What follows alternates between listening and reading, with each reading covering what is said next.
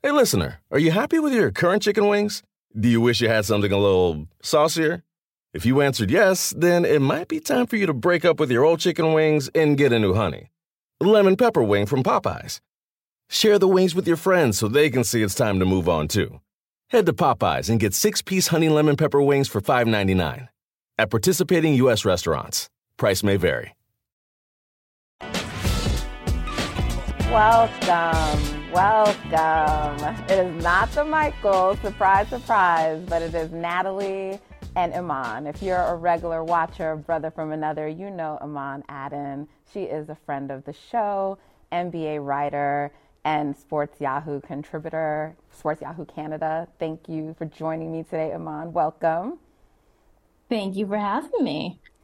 Yeah, so it's Wednesday, hump day, middle of the week, but we have a lot to get into, surprisingly. And I say that only because, we're about to get a break in the NBA season. Football, which is a major talking point on this show, NFL specifically, Super Bowl just happened, right? So it's like you expect it to be a quiet week in sports, and yet somehow there's still so much to get into. So NBA All-Stars coming up. A lot of people are heading there, and we want to get into that. But last night, there was some news that came out about who one of the judges for the dunk contest was going to be. And I think it kind of caught everyone by surprise. So I don't know. But it's Karl Malone, and I'm just curious. I was very shocked and surprised by the fact that the NBA would invite him to be a judge for the dunk contest. And so what were your initial thoughts on that? I appreciate the fact that you were surprised. I appreciate that you have optimism about the way that this league operates, because although I was disappointed, I wasn't surprised at all. And, I think what's frustrating about that, why, it should be surprising to people, is the NBA purports itself to be this progressive league, right? That's the moniker that they want to take. But they're not really progressive unless it affects their bottom line. They're not really progressive unless there's major outrage, and it's on the easy side to be progressive. And I think what's really, really important for everyone to remember here is not taking a stance on something like this is very well taking a stance. There's no ground for neutrality when we're talking about who you're honoring. And the NBA cannot pretend that, they're this league that can separate art versus the artist, a player from the person, because players wear the number 6 patch on their jerseys because we're honoring a person, not the player. It's not that Bill Russell is one of the greatest, or, arguably the greatest to some people, NBA player ever. It's the fact that he was an even greater person. It's the fact that it's what he did off of the court that we're honoring by putting on that number 6 patch. So the NBA knows very well that by honoring players, they're honoring a person. So honoring Karl Malone is honoring him as a person. And the things that we know that he's done in his past is something that you can't just look over. Yeah, and I think there may be some people who don't know what he's done in his past, right? Yeah, so just to be clear, Karl Malone, when he was 20 years old and in college, he impregnated a 13-year-old, and they had a child together. And so that came out years later. A lot of people did not know about that. He was never convicted of statutory rape. He was never even charged with it. And so I feel like a lot of times with these leagues, not just the NBA, but all of them, I think a lot of times people like to get by, well, the person was never convicted or there were never charges. And I don't know really what the NBA's reasoning could be, but, it was a very big topic last night on NBA Twitter. And I think, I don't know that this will get the attention that it probably should, because again, there were no charges. It sort of happened a long time ago. The family has said that at the time, they opted not to really pursue anything for whatever their reasonings are. So I just don't think it's something that a lot of people know about, but it is something that he did. And I shouldn't have said I'm surprised, because no, it doesn't surprise me, but it's just why did you have to do this? I get that it's in Utah, but you just did not have to have him do this. And now you've created a subject that people are going to talk about and bring negative attention to what should be a fun time, a celebration. And for what reason? I mean, what do they think is going to happen when the dunk contest comes on and he's there putting up his scores? We saw just the announcement about it, the kind of conversation that it started. So why bring this attention? And it also, in a way, is like saying, like, we don't care. We're giving it a pass. You know, that's essentially what they're saying. I mean, yeah, I think all publicity is good publicity. That's like what the NBA is letting us know by doing something like this. They're like, hey, people are talking about the dunk contest. You know, we're not talking about who the players are that were selected for the dunk contest because that was of no interest to anyone, seemingly. So, like, what are we talking about? We're still finding a way to talk about the dunk contest. They found a way to do it. But to me, it's disappointing that this is the stance that the league took. I can understand not acknowledging it in the past, whether you don't know, but like minds change, society changes. We are at a point where we have to acknowledge the wrongs that have been done in the past, but we're also at a point where we have to hold the league accountable as Twitter, right? Like that's something that you're starting to see. You're starting to see pushback online. And I think that that's an important thing because conversations like this taking place on a platform like that would not have been something that happened even a decade ago. So the fact that it's happening now and it's a topic of conversation, it's what we're leading the show with, lets you know that people actually do care. And I think part of that is having, you know, a diverse group in the media, right? Like as women, we felt it necessary to start the show with this. And so we're starting to see a shift in the way these conversations are happening. And I hope that leagues take notice of that. And in the future, when they do make decisions, they make it with that in mind. One would hope, but right now I'm not that optimistic. But I think that we've given Karl Malone enough time and attention. I was so disturbed by it. Yeah. So, but look, we're talking about All-Star, and I am personally not that excited for All-Star weekend. You mentioned the dunk contest. We found out the people were going to be in it. It was like, what? Like, it just, I don't know. It hasn't had the same excitement, right, for a long time. I mean, we kind of had like, you know, Zach LaVine, you know, that one, you know, but then after that. In Toronto. Get Toronto the slam dunk contest. Whether it's Vince or it happening in my city, we do it right. Yeah, but I mean, outside of that year, which I sort of feel like was an outlier, it hadn't really been that great in a number of years. Not like the way it was back in the days. And I'm going to date myself here because I am someone who grew up watching, you know, those dunk contests, you know, the classics, Dominique, Jordan. And I mean, to have the top stars of the league in it, but also like they were incredible, tremendous athletes. And I know now you see the dunk from the foul line and it doesn't really look like much, but then in that moment, it was like great. It was spectacular. And in general, it's just, you're not like, that used to be the thing. I think people are more excited about the three-point contest. Maybe not this year, but in general, I think you kind of get a little bit more now into the three-point contest than you do the dunk contest. So it's pretty disappointing. And I honestly, it's not just the dunk contest. I don't have a lot of enthusiasm about it, the All-Star game. And I don't know, like, I'm just going to say it. Maybe it's because it's in Utah. You have a lot of the stars out this year. Of course, my guy, Stephen Curry's out. Kevin Durant is out. I think it's questionable how much LeBron is going to actually play in the game. We know he's managing an injury. So you have some of the top stars that maybe we're not going to get to see, you know, put on a show. And I don't know. I'm just not that excited about it. And I sort of think it's reflective of the season because the NBA season hasn't been that great. I'm sure for Denver fans and Boston and the Bucks. I'm sure for like and those three teams. Yeah. But because trades just happened. But up to and leading before the trade deadline, it's been a pretty mid-season in my opinion. Yeah, I think part of that, I think a large part of that has to do with the parity in the league. Like bringing in the play-in. I don't know that if the NBA knew how well this would take, I mean, good for them because what it's created is these teams who want to make a run for it, right? Like my Raptors were the 10 seed on the trade deadline and still became buyers, right? Because it's like, hey, we got a chance. And so the NBA has changed, whereas at any other point in the season, if you were at any other season, I should say, if you're the 10 seed, you're looking to sell. You're looking to get rid of your guys because the chance of you getting into that top 8 is very slim. But now you're like, I just need to be where I am. And so that's created more parity than ever, which is why we don't have these super teams. So I'm kind of excited because I do think the Warriors and the Heat and all those super teams broke my brain where I'm like, I like that. Like, I want to watch the most dominant team in basketball. So I'm excited to watch this Phoenix Suns team. But back to the All-Star.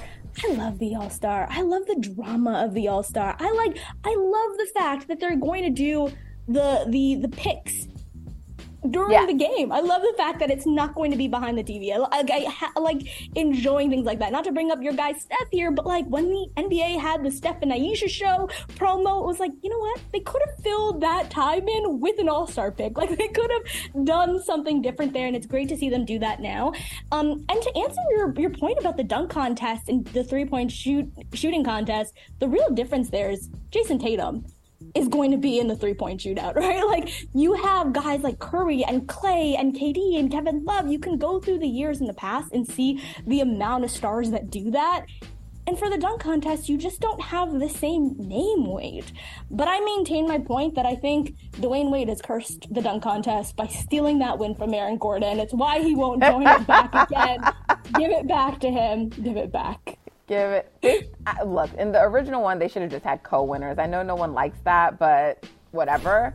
And then, yes, Dwayne Wade definitely stole it from him. You're right. I am excited about the draft, but, you know, Vincent Goodwill, who's going to be joining us later, he was on a couple of weeks ago with us, and he said that, like, that might be what people are most excited about, like the draft itself, but not the actual games and the events. And I think that that's problematic, you know, like that shouldn't be what we're most excited about. But I also, you know, back to your point about parity, because I don't know that I'm sold so much on this idea that there's like all this parity that people are saying. The records would reflect that, particularly in the West, I think, but I don't think it's real. You know, I think you had a team like the Clippers, who their main guys were not playing a lot, you know, Kawhi particularly.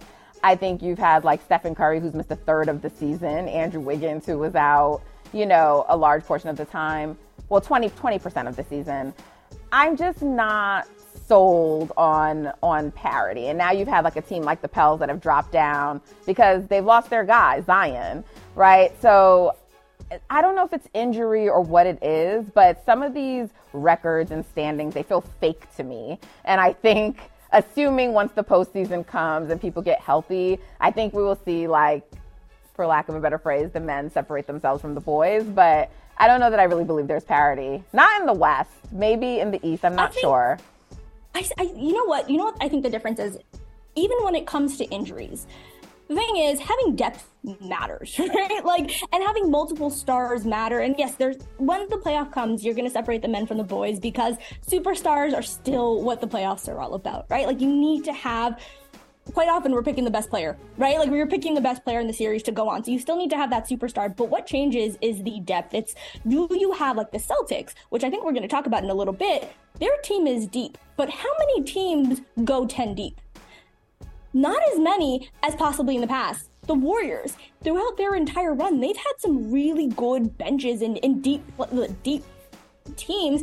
And to have a superstar-laden team that still has bench guys is something that happens maybe when there are 8 teams, when you don't have 10 teams going and trying to make the playoffs and you only are focusing on 8 teams. So I think the conversation about injuries also comes to guys are playing more minutes.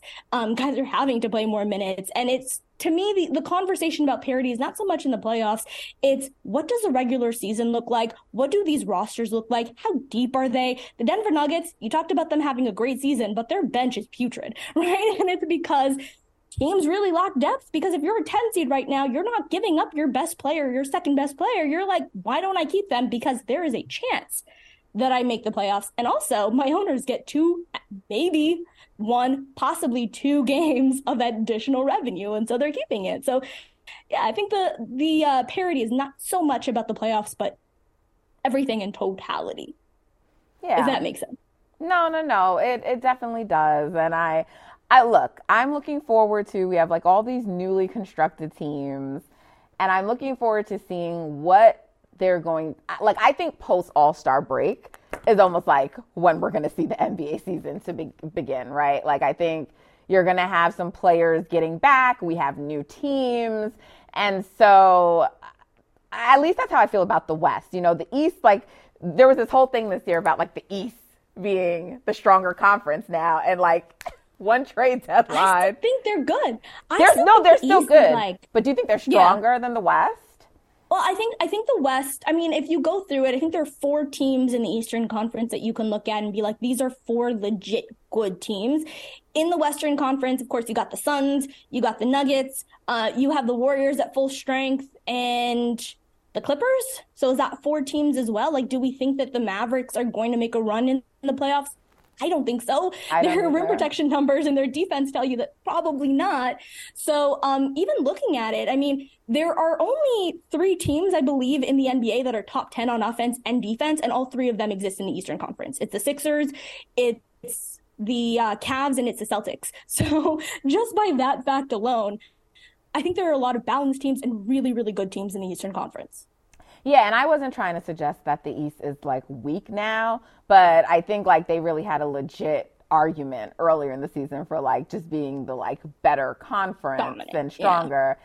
And now there's been a big shift. So it'll be interesting to see how all of this is going to play out. You know, I know you are definitely more fond of Chris Paul than I may be of him, and so we'll see though what happens. I'm still not that much of a believer in the Suns. They lost a lot of their depth on the wings and their defense, and so someone said to me, well, Kevin Durant is a wing, or and I'm just like, yeah, but do you expect him to be your offensive player that you need him to be and like anchor a defense? No, probably not. So, I mean, we'll see.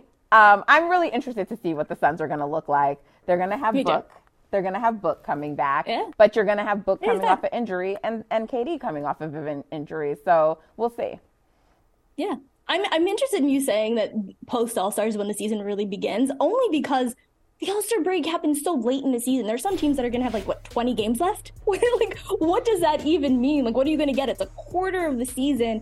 And I just feel like it happens too late. I get it because you have to do it after Super Bowl.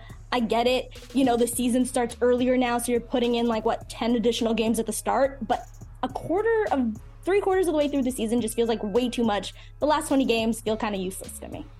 Yeah, and that's not my policy as a general rule. Like, I don't believe that. Yeah. I know most people feel like the NBA season starts on Christmas. We're junkies. So the NBA season starts for us. We're junkies, we're hoostresses. It starts day 1 in October. But I think this season has just been really different than other seasons. And so I just feel like with these major trades that occurred, we know some players will be coming back. I think we're going to see, particularly in the West, things are just so jam-packed from 3 to 13. I just think you're going to see a push, because at this point teams are going to be like, all right, I don't want to be in this play-in. And so I'm just hoping we get some better basketball that turns it around and says, okay, maybe this season wasn't all mid.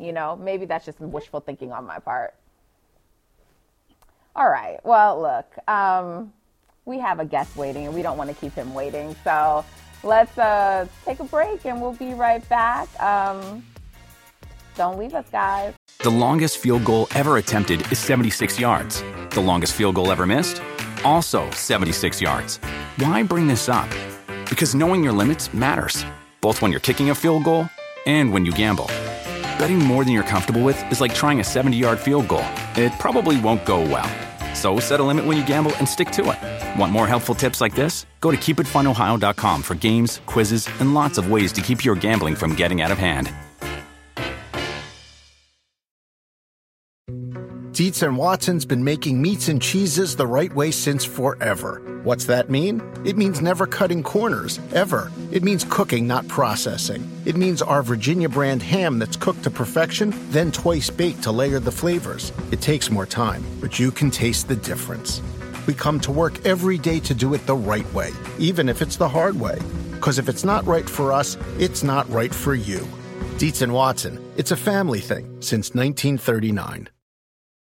Without the ones like you, who work tirelessly to keep things running, everything would suddenly stop. Hospitals, factories, schools, and power plants, they all depend on you. No matter the weather, emergency, or time of day, you're the ones who get it done. At Grainger, we're here for you with professional-grade industrial supplies.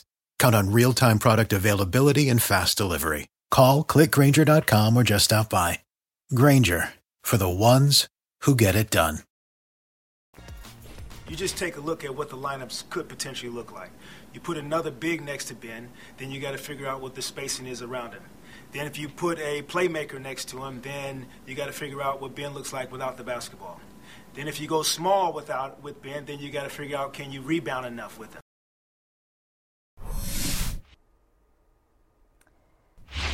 Whew. That was Jacque Vaughn, the coach of the Brooklyn Nets. And we are joined by Christian Winfield, a reporter for the New York Daily News. No one better, I thought, to talk to about this. You've written a few pieces on Ben Simmons. So let's just get into it. Were you shocked by what the coach said about Ben Simmons? To a small degree.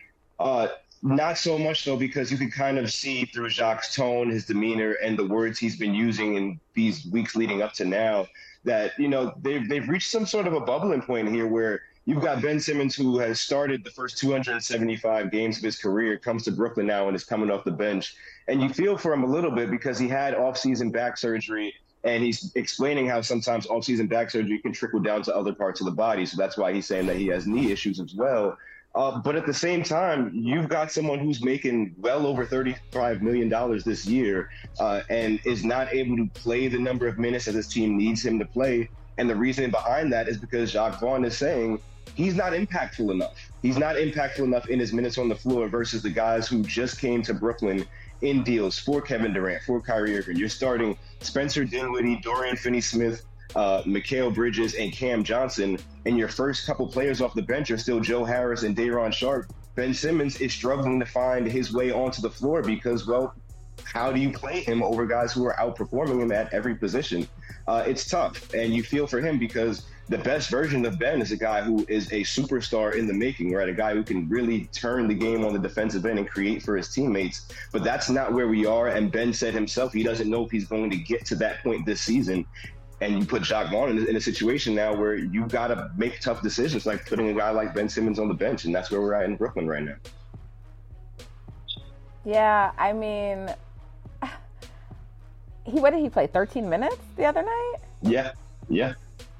13 minutes.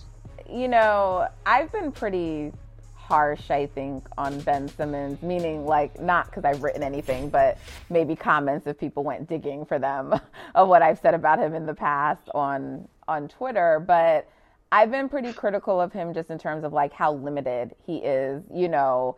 So I feel the coach's frustration, but I guess where I do feel some sympathy, empathy for him is that at this point, just watching, it feels like this really isn't about like just like his physical abilities, but maybe mentally, you know, like that he's just in his own head. I'm not sure, you know, I'm not obviously diagnosed to speak about the man's mental health, but it just seems like, I mean, you played a certain way before. I don't think that you forgot how to play, right? Like, I don't feel like you forgot that ability.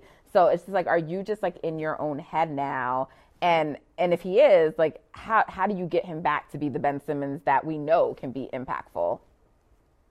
That's a tough question. I don't think there's any denying that a small part of this, maybe even half of this, is mental, right? We're talking about a guy who's not even looking at the rim at times.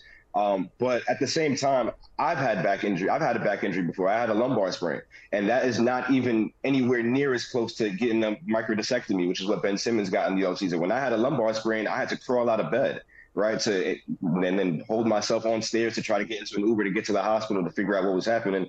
Ben had a whole procedure, and you've seen the evidence. Michael Porter Jr. is talking about it as well. Hey, you know, it takes a while to get that burst back. Ben isn't a guy who has ever shot jumpers to score. He's a guy who uses athleticism, and when you have a back injury, there's no telling how long that can take for him to get back. So I think there's a significant part of this that is still physical, right? But given the fact that he sat out the entire front half of last season and cited mental health issues, I can only say that some of it also has to be mental as well. But it's impossible to know because we can't get into his head. We don't know. I think that's an incredibly fair point. And I like that you contextualized it because I've been really focusing in on the mental aspect of watching him. You can see him pass up layups constantly. You can see him just not play aggressive. And to me, a Ben Simmons who looks at the rim, a Ben Simmons who is aggressive and gets downhill quickly, like a Ben Simmons who can just play aggressive basketball is kind of what you would hope for, especially looking at a team where they need someone to step up, right? And initially, he was in a perfect situation for him, right? He had enough scoring around him. He had everything that he needed in order to just sort of very much be a tertiary guy. Not like he was in Philadelphia where you have Joel Embiid spacing for you, so you better go do something, right? Like, it was a much better situation for him. And so to not see him live up there, I think that a lot of people are out on him. And I think I really do appreciate you contextualizing it with the back injury so that we all take a step back and realize this is someone dealing with something major outside of whatever mental blocks he has that makes him not want to shoot free throws or not look at the rim at all. But like, be a better screener. Do the other things that they need you to do when you're on the court. To me, it's so disheartening to see him on this team really sort of fall to the wayside and fall to the bench. But Jacque Vaughn is right. And like, Can't Play Cantor was like a really sort of nice soundbite that was harsh and hit me in the heart. But what Jacque Vaughn said was Can't Play Cantor, but gave us an essay. Like, he gave us a full dissertation of why. And I think it's scalding. You know, and I haven't written this yet, so this is kind of something new that I haven't said yet. I think that some of this has to fall on the Nets front office.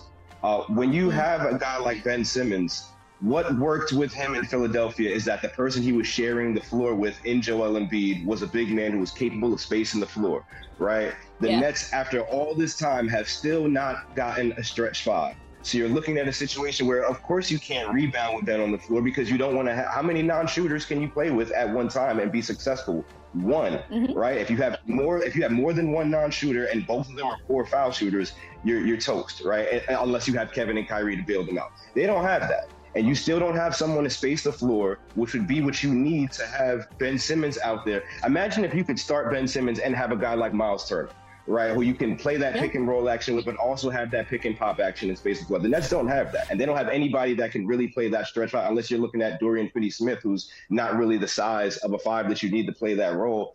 Some of Ben Simmons' struggles falls on the front office for not putting the right pieces around him in the aftermath of this Kevin Durant, Kyrie Irving trade. I know it's a lot to deal with in one sitting, but if now you're looking at Ben and you want him to take a step forward, you got to have more spacing out there on the floor. You can't have that if you have him and Nick Claxton out there together.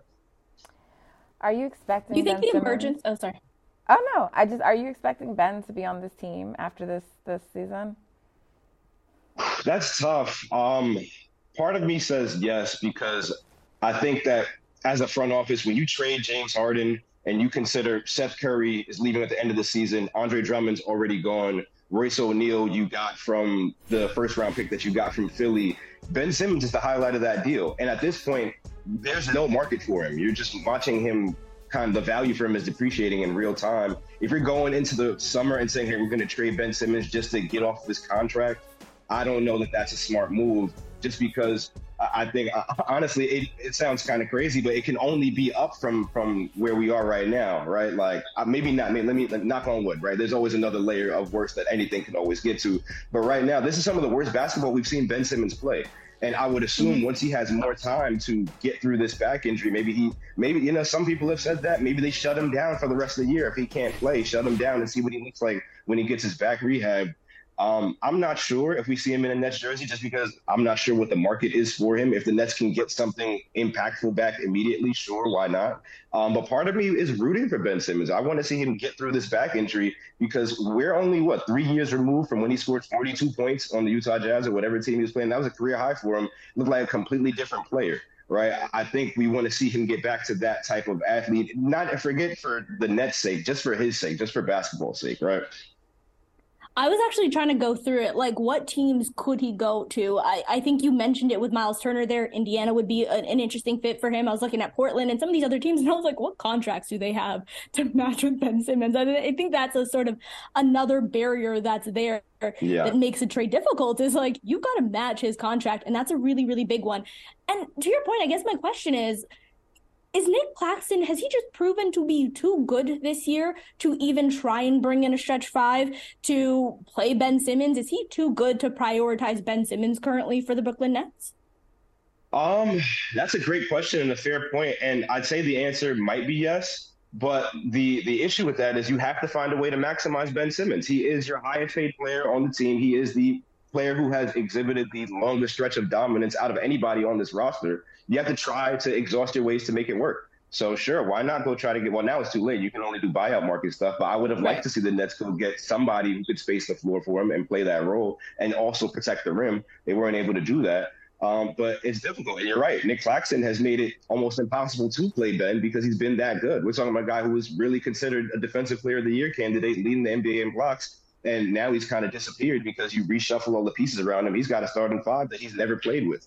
You know what I'm saying? So he's trying to figure it out on the fly. That's why you're seeing some low scoring games from him. I'm sure he'll get it. He'll find his group probably after the All-Star break.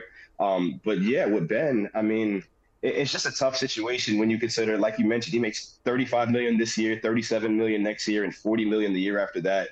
And this is a guy who in the last 4 games is averaging 4 points, 4 rebounds, and 4 assists. That's not the 444 Hov was talking about. So it's tough, but you know, I'm sure the Nets are trying to figure out different ways to maximize him. I hope they are.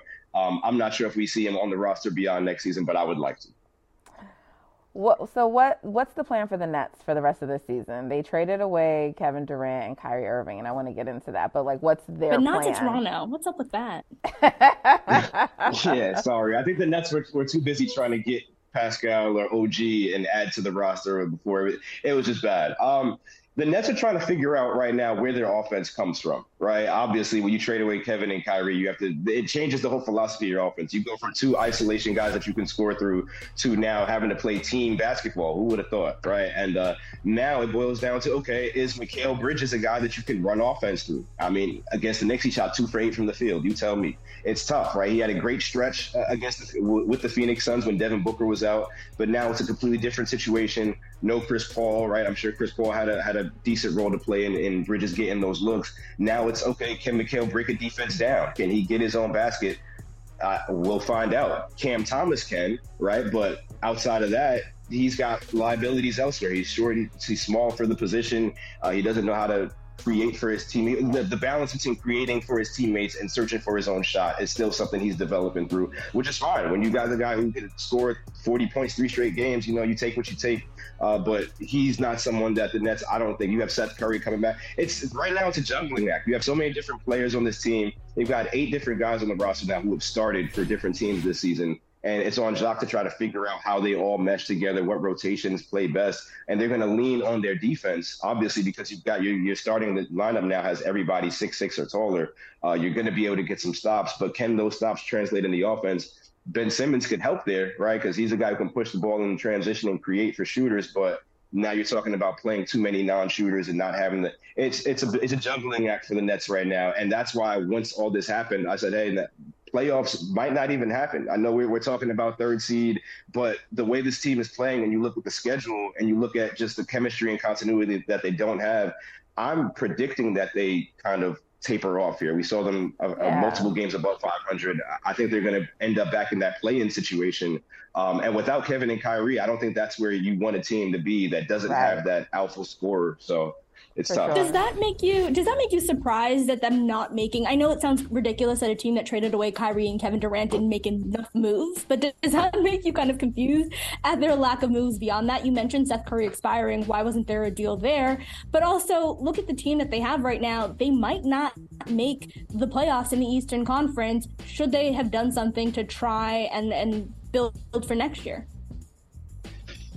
That's a great question. I think a lot of it boils down to what were the Nets able to get in the moment. What was the best package for Kevin Durant in the moment? What was the best package for Kyrie Irving? I don't know what the market was for Kyrie beyond the Dallas Mavericks. I know the Lakers wanted him for sure. I heard that myself. I know they were going to try to part ways with those picks. But do you want Russell Westbrook? No. What is he going to get you? Or what did they get the Lakers? Right. So it was a difficult situation for them because they kind of just pushed the big red button in the middle of the season, right? You're not supposed to do that when you have guys like Kevin and Kai, and that's kind of why I was always all along like when you're fortunate enough as a franchise to have two of the best scorers in NBA history and two previous NBA Finals champions, right? Those are guys you want to do everything in your power to keep, and I guess there was some type of disconnect there. We can get into that maybe another time when we have more time. But to go from that to now selling your fan base on basically the Nets kids again, right? Like you've got Mikal Bridges, you've got young players who still have to take steps in their game, and you've got really good teams that are in that 8, 9, 10 spot, right? And it's just the way it's going to go. Should they have done more to improve the roster? Sure, but what could they have gotten? I'm not sure. I don't know what was out there for them. I think they really started to become sellers. Oh, I mean, that's not off the table. Tear it down more. Not sure. I'm not sure that's off the table because other teams are going to be interested in Bridges, right? The Nets could easily trade Bridges to, for example, the Memphis Grizzlies. If you put Mikal Bridges on the Memphis Grizzlies and those Grizzlies dangle those same picks they were trying to trade for Kevin Durant, now you've got maybe 10 first-round picks to build from, right? So it can go so many different ways. I think it depends on how this season plays out, who we see step forward, and if anybody on this roster is kind of worth being a cornerstone. Obviously, you would consider Nick Claxton, Mikal Bridges potential cornerstones, but we've got to see how the season shakes out because now the focus is on them. They don't have 7 and 11 to kind of take cover for them.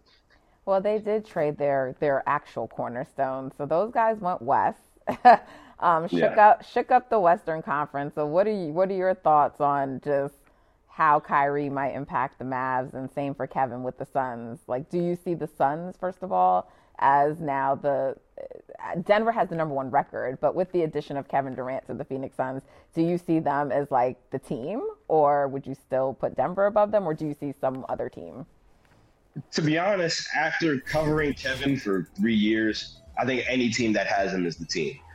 He just comes in and completely changes the way a franchise approaches. Number 1, he legitimizes their championship aspirations the second he walks through the door.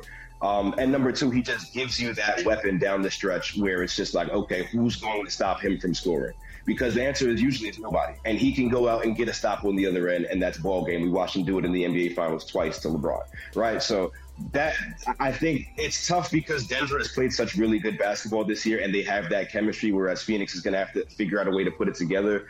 But a lot of these games, I feel like, are going to come down to who can get a bucket in crunch time. And when you've got Kevin to lean on, I like your odds, just like I like Dallas's odds now, because we watched what Luka did in the playoffs last year pretty much by himself, and now you've got Kyrie Irving there. Kyrie is another guy who you give him the ball with 5 seconds left on the clock and he's going to make something happen. I like Dallas's odds, but the issue with them is how are they going to get a stop? Those games are going to go to 150 to 149, and it's also going to come down to last seconds. But in the end, I still do like Denver. I would love to see Denver and Phoenix play in a series. I think that would be an incredible basketball game, or an incredible series of basketball games. If Phoenix can put together, if Phoenix can figure out how they play now, right? And I'm sure it's not that difficult to figure out, okay, we've got Kevin, Booker, Ayton, Chris Paul, let's make it work. I think they're your favorites in the West. But Denver's playing well. Golden State is probably going to turn a corner soon. It's a lot of good basketball out West for sure. So, I mean, we've had a number of different people on, and everyone's thoughts, at least on the West, is that it's still wide open. I don't know if it's wide open, but I think there's probably some more teams than we're thinking than just the ones at the top who could potentially post All-Star, make a little push. What about the East, though? I know we're going to wrap, but I'm curious because last night the Celtics lost to the Bucks, but Tatum didn't play, Smart didn't play, Jalen didn't play. I mean, really, it was like they're supporting cast really out there, and they needed a 40-point game from Drew, and they went to overtime to win that game. And so I don't know. I just think that the Celtics are the best team in the East, and I think it's gonna, anyone who wants to make the finals, I think it's gonna run through Boston. Yeah, For a large part of this season, at least the first half of the year, maybe the first leg of the year, I was saying, look, the Celtics only got to the NBA Finals because Chris Middleton got hurt, right? And I'm standing on that. I think if Chris Middleton didn't get hurt in the playoffs last year, Milwaukee wins that series and they potentially beat the Warriors in the finals, right? This year, though, these Celtics, they have a deeper roster. Coaching change didn't impact them being at the top of the standings. And you're also seeing Jaylen Brown, Jason Tatum continue to add to their games. I think it's hard to make a case against Boston, but it's also hard to make a case against Giannis in the playoffs. I mean, I don't know how you stop him from being a one-man wrecking ball coming down the lane time and time again. That's a series I want to see. And I think it's clear those two teams have separated themselves from the pack. Even considering Brooklyn, when they had Kevin Durant and Kyrie Irving, I think there was still another level they needed to get to be part of that cream of the crop in the East. So no love for Philly. No love for Philly. What are your thoughts on, do you think they can sort of break into that tier? And I mean, the Cavs have been pretty good as well. I mean, really good. Maybe, sure. I think for Philly, I don't know. I'm not 100. I think they're a step above Cleveland, right? I'd put them in I'd put them 3, right, behind Boston and Milwaukee. But it's just something about them where I'm not a believer, right? They feel like a highly combustible group. Yep. And I just don't think that they have the same type of pedigree as a Bucks team or a Celtics team, but I'd love to be proven wrong, right? I'd love to see Joel Embiid in the NBA Finals. I just want to know what that looks like, right? And I think we all do. So, I agree with you. Thank you so much for joining us today. Of course, we'll have you back. Appreciate you, Christian Winfield. Thank you for having me, guys. Anytime. Of course. Take care. The longest field goal ever attempted is 76 yards. The longest field goal ever missed? Also 76 yards. Why bring this up?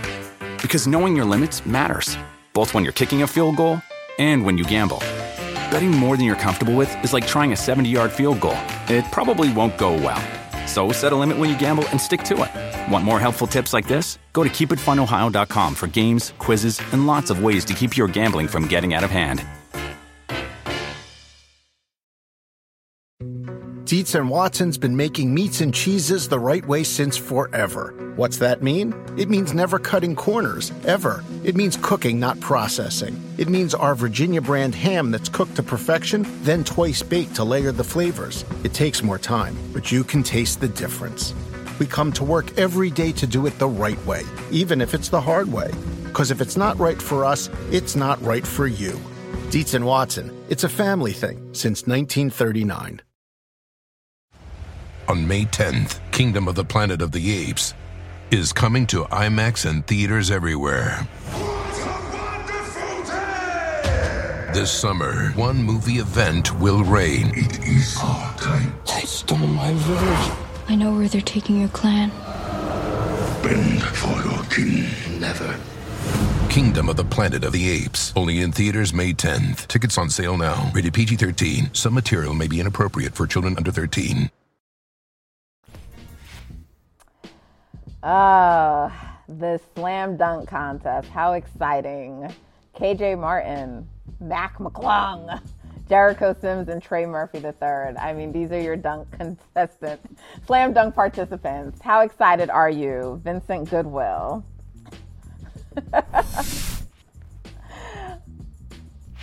You don't need any introduction. Everybody knows Vince. He's here every week. He's like, my annoying brother who won't go away. So he needs no introduction. I'm joking. Vince, I know you are a busy man, high demand. You got places to be after us. So I won't keep you too long. But you're heading out to All-Star tomorrow. So I want to know what your level of excitement is. You've seen the slam dunk participants, but what's your thoughts on this NBA All-Star that's approaching us weekend? For one, I feel outnumbered. I would just say that. I feel like this is going to be a bullying session. So I'm filing a complaint with HR and management. Already, yeah, that's a myth. You're like, Dylan Brooks exists. Dylan Brooks has ruined it for all of us. I went to Toronto during the 2019 NBA Finals. For one, the sun doesn't come out, and for two, y'all ain't as friendly as y'all claim to be. No, but I'm just playing. But we're not. It's facts. It's facts.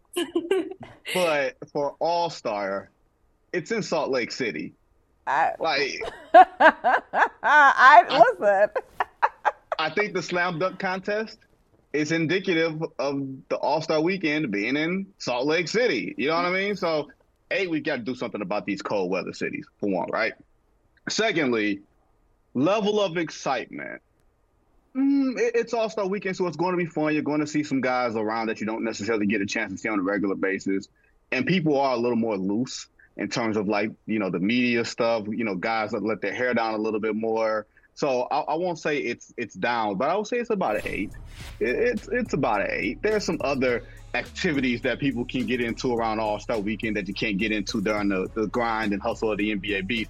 But the NBA is going to have an issue here, I think, Nat, where you've got to get your players excited about All-Star weekend. You've got to get them invested into promoting the game. And this slam dunk contest could be fun, right? It could very well be fun and fulfilling and everything else. But those names are not going to, you know, strike anything out of anybody, you know, initially. Like, more people may get excited about it in the aftermath than, you know, in the lead up to, just because it's not the stars that you would want to see. And it's been that way for a few years now. And you wonder if maybe you got to up the level of the, you know, of the reward money, or, you know what I mean, get Nike involved or get any other shoe companies involved. But something's got to be done about this if you want to promote Saturday night. For sure. I mean, you were on before and you mentioned, like, people are probably going to be more excited about the draft for the All-Star game than they are the game itself or some of the other activities. And I think you're probably right. I mean, you've also lost some, like Kevin Durant's not going to be playing. Steph Curry's not going to be playing. Have you heard anything about how much LeBron's going to be playing? I know it just came out that he's going to be honored there, but he hasn't been playing for the Lakers. There's news about him managing injuries. So how involved will he be in terms of, like, playing in the game? Have you seen LeBron James's movies for 20 plus years? Do you think that he's not going to play in this All-Star game? So he's not playing for the Lakers, but he's playing. Okay. He will play tonight. I am willing, or the next game. I think it's tonight. Yeah, it is tonight. Okay. He will play tonight. I'm pretty close to guaranteeing he's going to play tonight in New Orleans, because you can't miss your last game before All-Star and then go and play in All-Star. So he wants his flowers. He wants the adulation, the glory. He wants everybody genuflecting at the throne.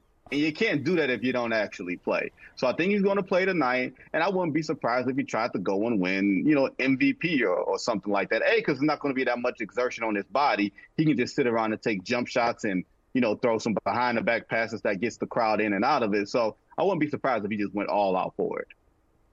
Can I ask, what do you think the reason that stars don't do the dunk contest is? Do you think they're just scared of being clowned? Like, LeBron's never done it. There was all those rumors earlier on. Are they just scared of, like, it not working out for them and they're getting clowned on their way out? Like, what is it?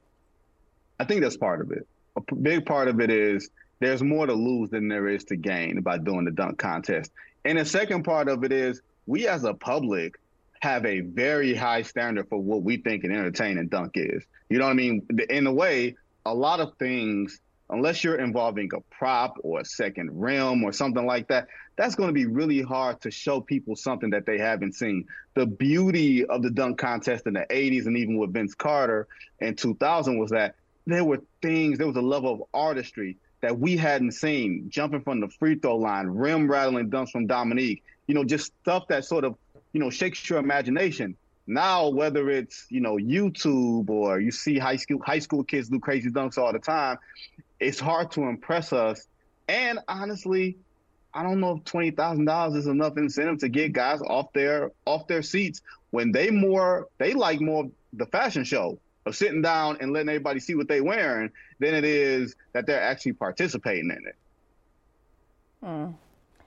I just feel like, to kind of continue what, you know, the Jordans and the Dominiques did of the past, it would be great to have, well, maybe not now, but would have been great to have a LeBron James and Ja Morant as a player. You could easily see, like, people would want to see him. And I think the NBA needs to do something to, like, get these guys more involved, because I think people look more now for the three-point contest than they do the slam dunk competition. That's disappointing to me.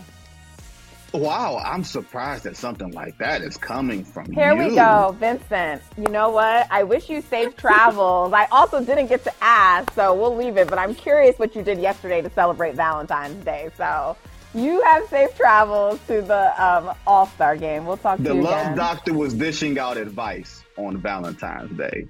That's what the Love Doctor was doing. You're the Love Doctor? I'm the Love Doctor. The Love Doctor was dishing out advice for many a wayward couple. And I suffice to say, I have a 100% success rate. The Love Doctor never fails. Okay. Later, Vince. See you guys. The longest field goal ever attempted is 76 yards. The longest field goal ever missed? Also 76 yards. Why bring this up?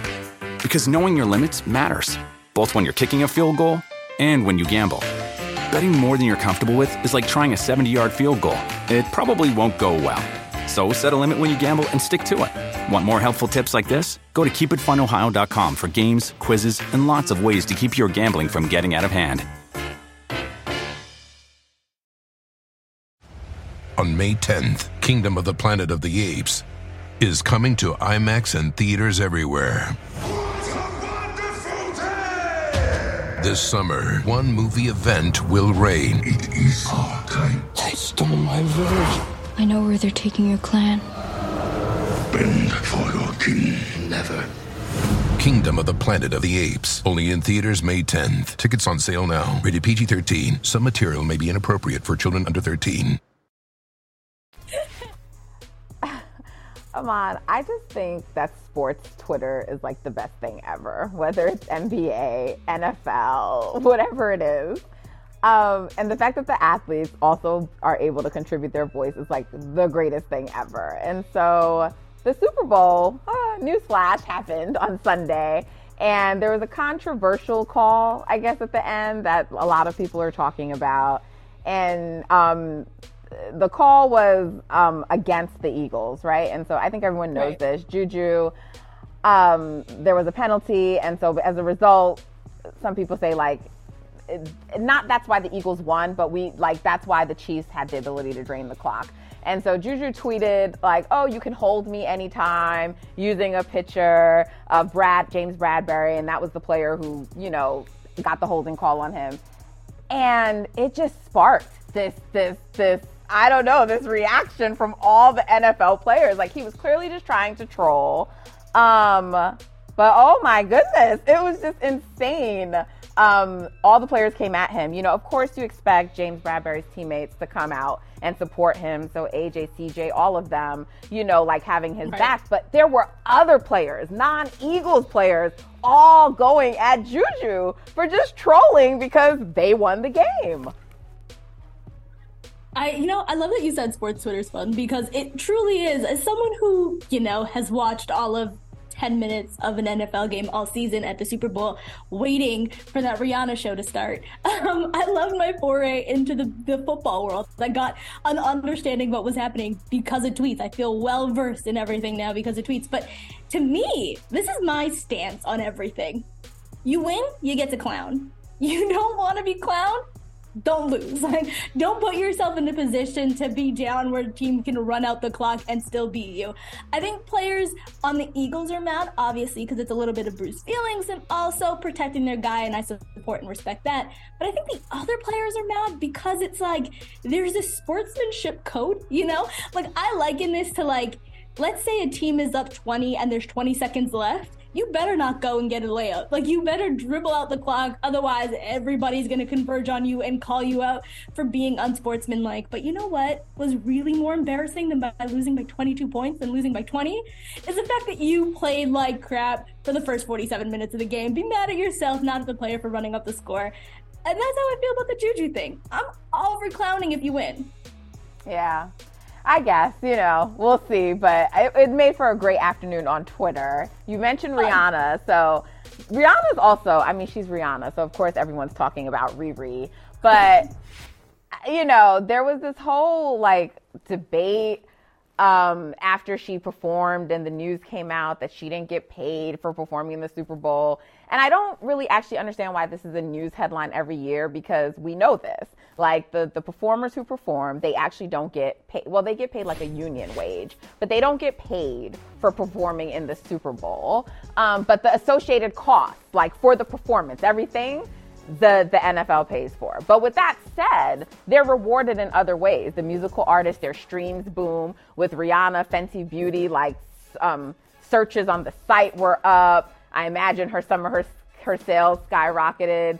Her streams also went up. So all of these things happen. So it's another form of payment. It's just not like, here's this X sum that you're getting to perform. And so, I don't know, Twitter, they decided to use that to make a case for why people should work for free and use the Rihanna example, which I think is a poor example. What do you think?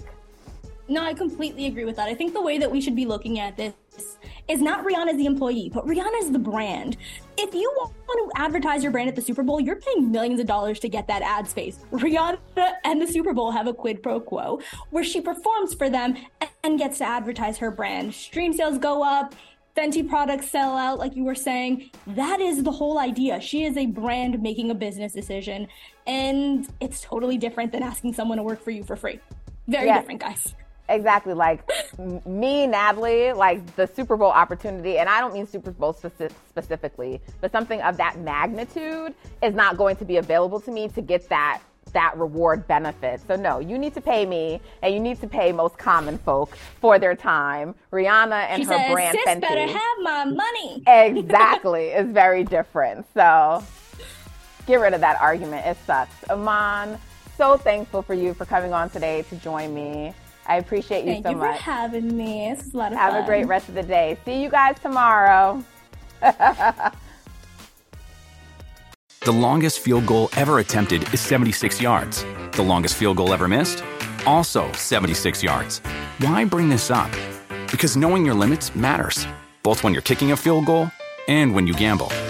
Betting more than you're comfortable with is like trying a 70-yard field goal. It probably won't go well.